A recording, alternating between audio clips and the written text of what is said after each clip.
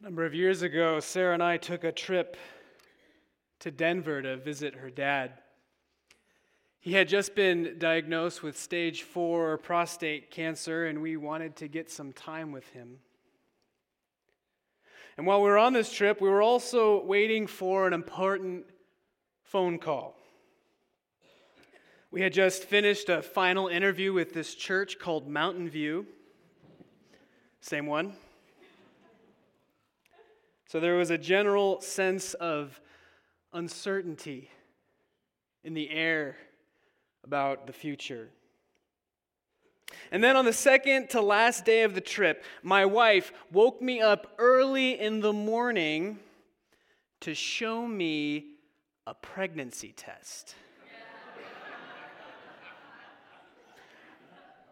I woke up, I looked at the pregnancy test, I looked up at Sarah, looked back down at the pregnancy test, looked up at Sarah, and I epically said, "What?"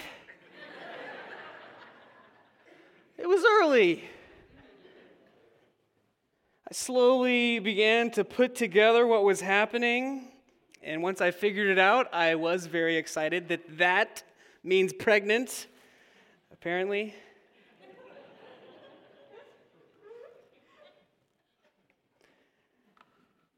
The very next day, we got the call from Mountain View that we were going to get an offer to come and be the associate pastor.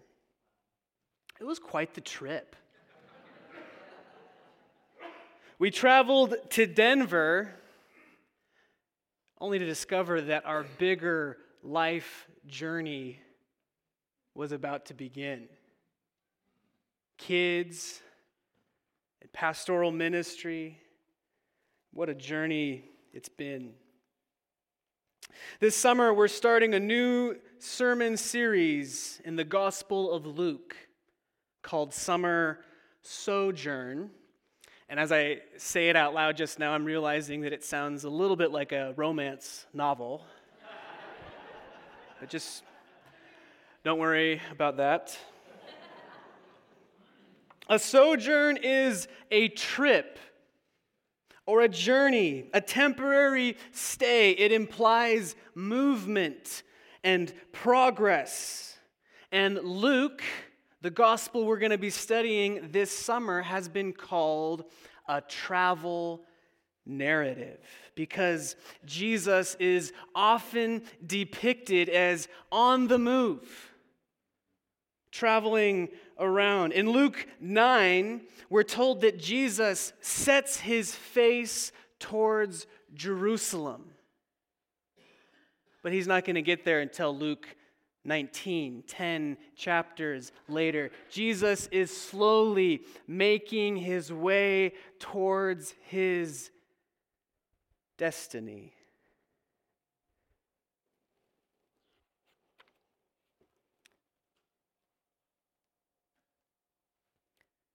Jesus is on a journey. In the book of Acts, which is Luke's second volume about the church, Christianity is often referred to as the way. Faith is a journey. Now, I don't really like trips. I'm a bit of a homebody. I don't know why I touched my belly as I said that, but traveling is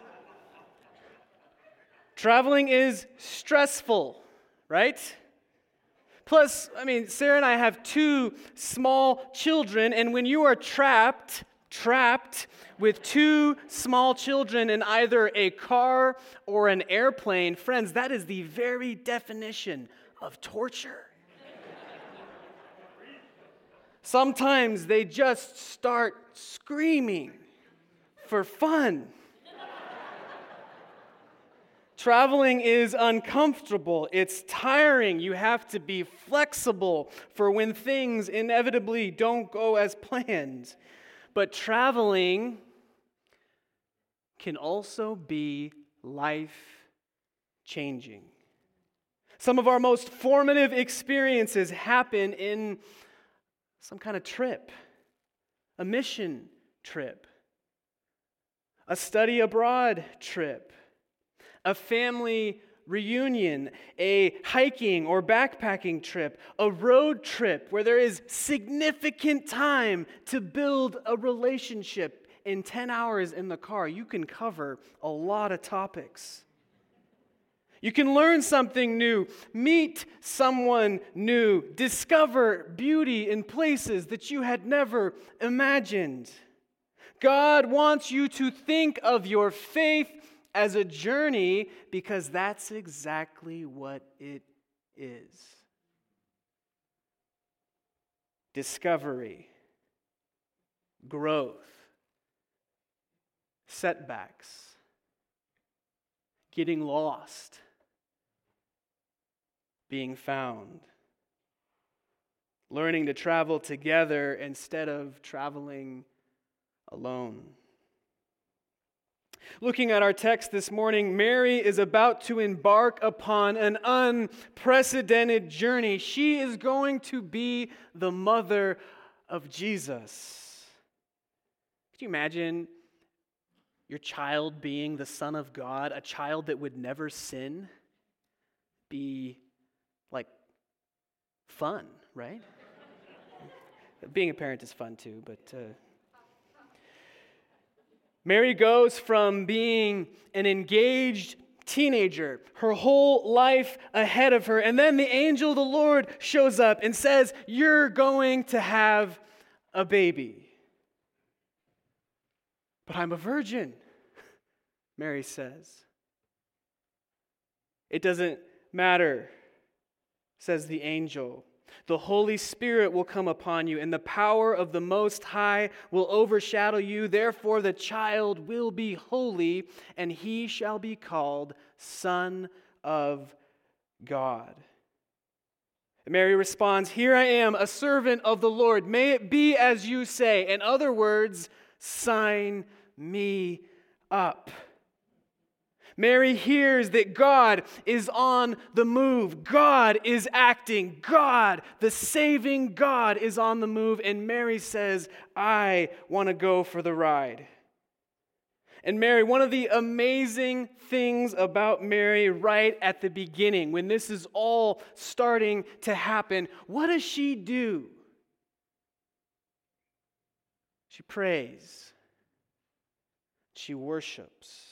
"My soul magnifies the Lord." Mary is a woman of prayer. One of my favorite books is J.R.R. Tolkien's classic fantasy, The Hobbit. The story begins in the Shire with Bilbo Baggins, who is a hobbit. Hobbits are small folk with hairy feet, and they are highly suspicious of strangers, and they avoid adventures. One day, the wizard Gandalf shows up at Bilbo's house, and he wants Bilbo to go on an adventure. Gandalf wants Bilbo to join a group of dwarves to recover lost treasure taken by the dragon Smaug. Of course, Bilbo is hesitant. Adventures, after all, can make you late for dinner. But eventually, Gandalf persuades Bilbo to go on this adventure. And it's an incredible adventure. If you've read the book or seen like the 13 movies, it's an incredible adventure that changes Bilbo's life. But the story starts when Bilbo opens the door to Gandalf. He didn't have to open the door. He could have stayed inside his house and never gone anywhere at all. Prayer is opening the door to God, letting God into your life. Prayer is listening to God, speaking to God, being led by God. If faith is a journey, prayer is the vehicle that gets us there. Meaning without prayer, you're going nowhere. Some of you may feel stuck. You might theoretically understand that faith is a journey. Sure, I get that, but you haven't moved in years. Or maybe you've taken a long-lost detour. Prayer brings us back on the path, the way. It's time to open the door of your heart and sit with God. That's where the adventure starts. And as you pray, give thanks and remind yourself of what God has already done, what He's done in history, and what He's done in your life. If you look at Mary's prayer, it is filled with gratitude and references of God's past faithfulness. In verse 55, she names Abraham, remembering God's covenant. God was faithful to Abraham when God called Abraham on a journey. God tells Abraham in Genesis 12, "Go from your country and your kindred and your father's house to the land that I will show you, and I will make you a great nation. I will bless you and make your name great so that you will be a blessing." In verse 51, Mary says, God has shown the strength of His arm. This is actually an allusion to the Exodus event, where God leads Israel on a journey toward freedom. Mary says, God's mercy is for those who fear Him from generation to generation. Do you see what Mary is doing in this prayer? This monumental event is about to happen in her life. It's about to change the world, and Mary stops and she declares that God is faithful. And she remembers all the times God has been faithful. You were faithful to Abraham. You were faithful to Moses. You've been faithful to Israel. And now, God, you are being faithful to me. Your servant, Mary, I can trust you. I can place my life into your hands. What a prayer. Sometimes worship is simply a matter of memory. Remembering what God has done. Remember Abraham, Joseph, Moses, all the times that God has saved us. When we take communion, we do this in remembrance of Christ. Do you remember what God has done for you? Take time every day to tell God thank you for what He's done in this world. This is a big part of worship and prayer, and it is the kind of daily practice that can change your life. The more you practice gratitude and prayer, the more you will find joy and strength and power for the journey ahead. A consistent theme that runs throughout Mary's prayer is salvation. She begins, "My spirit rejoices in God, my Savior." And this whole prayer ties together God's past acts of salvation, Abraham, Exodus, slavery, God's faithfulness from generation to generation. This prayer ties all that together with what God is now doing in Mary's life with Jesus Christ. Jesus is salvation. Mary recognizes that's what's happening here. There's really two kinds of salvation in the Bible. There's present salvation and future salvation. We often think of terms strictly with the future, heaven, eternity with Christ, and that is very important.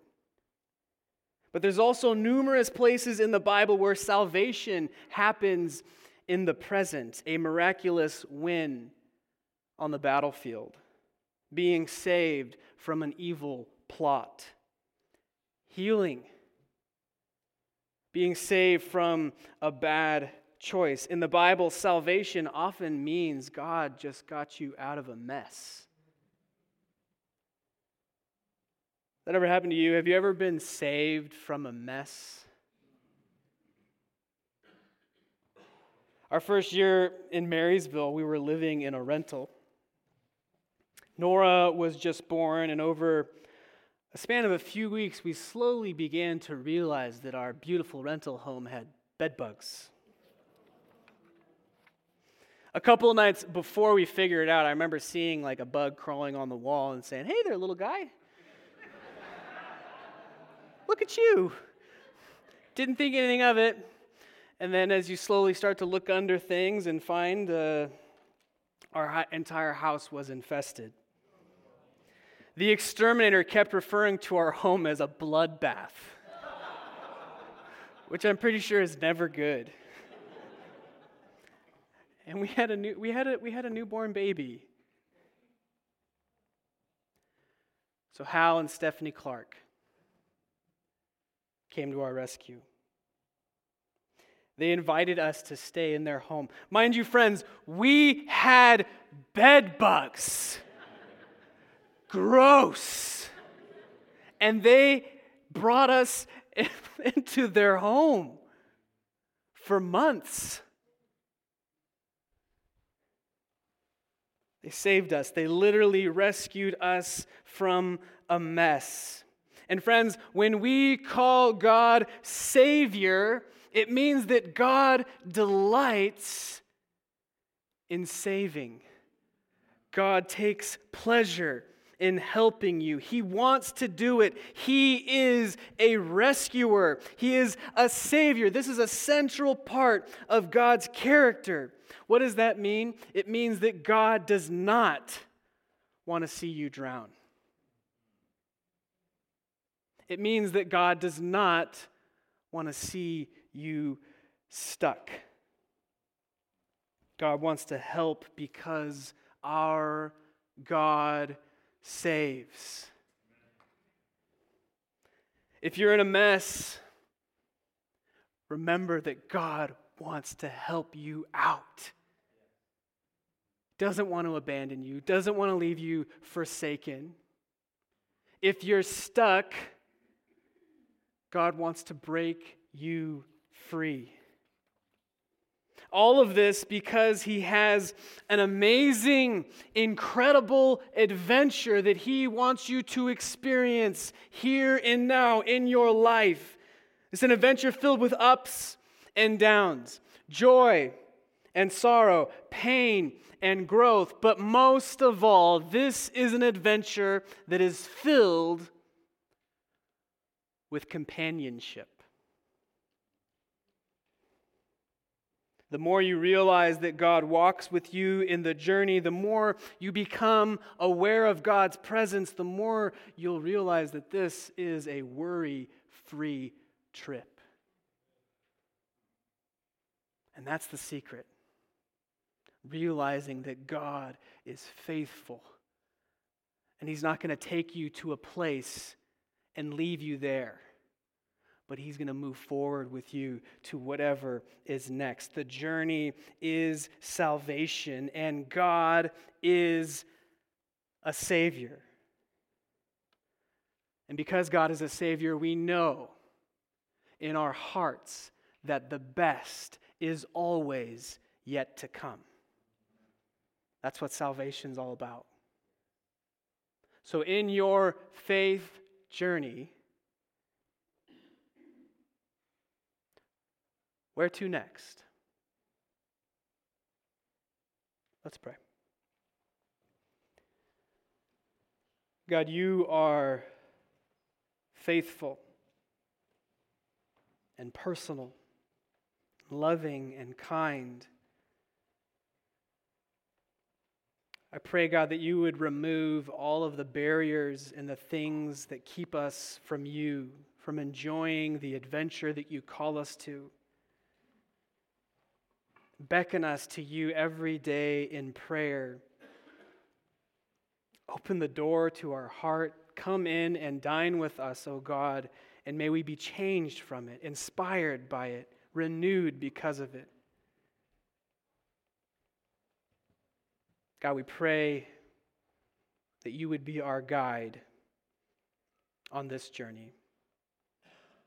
And as we prepare our tithes and offerings, Lord, we ask that you would take these and receive them as an expression of our worship and our gratitude. We thank you and we love you. In Jesus' powerful name we pray. Amen.